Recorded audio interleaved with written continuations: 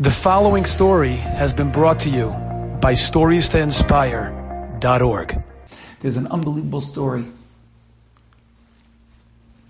Rabbi Yechiel Spiro brings this down in his book, that one of his students in yeshiva in Baltimore said over this story, told him the story. Is Hashem waiting for us? Is Hashem opening doors for us?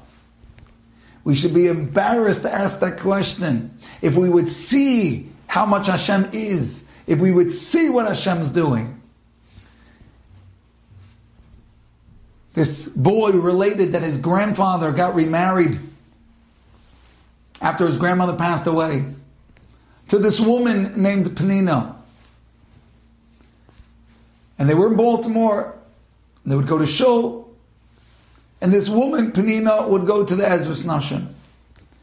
And she would be there frequently, and she started to notice that every time she would show up, there was a pair of tefillin that was sitting there. And it was never being touched, it was never being moved. She realized, obviously, somebody lost their tefillin.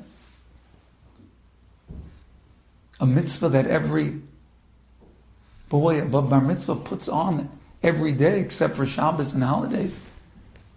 If it hasn't moved, somebody must have lost it. So she put up a sign in the shul. Does anybody know whose tefillin these are? She got called. Yes, I recognize those tefillin. They belong to the child of a neighbor of ours. But that neighbor no longer lives here in Baltimore. They moved to Israel 5 years ago. But here's their number. Great. Penina is very excited. She can find the owner and return these tefillin.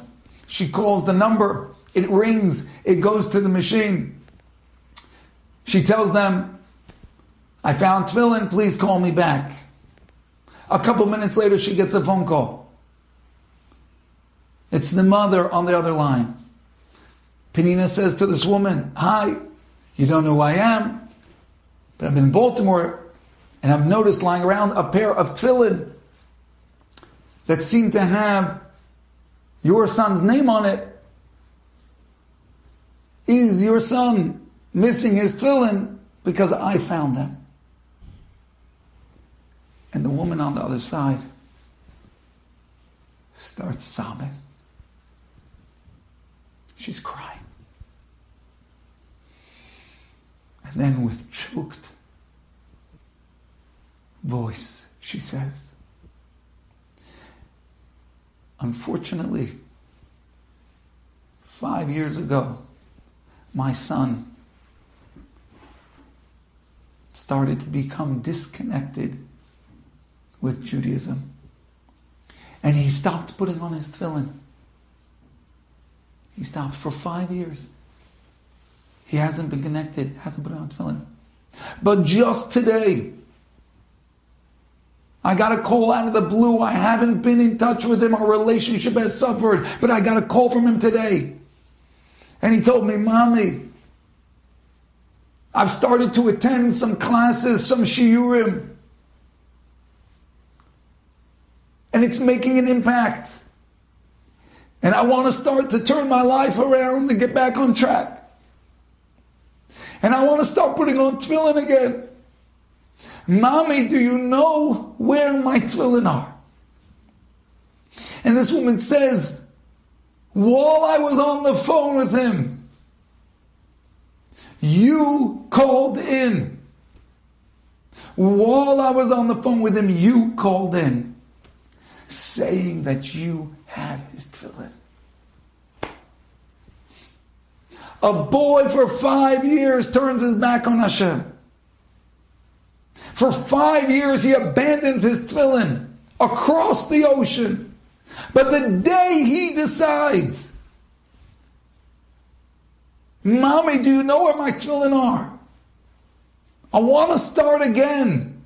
I want to reconnect. But where could they possibly be? Hashem already sent the tefillin right to him.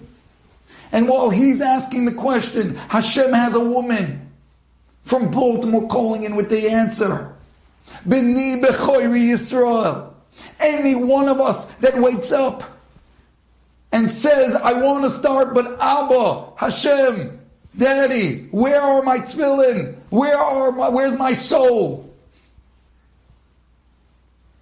How do I start again? How do I become elevated? How do I become close to you? Where is my holiness?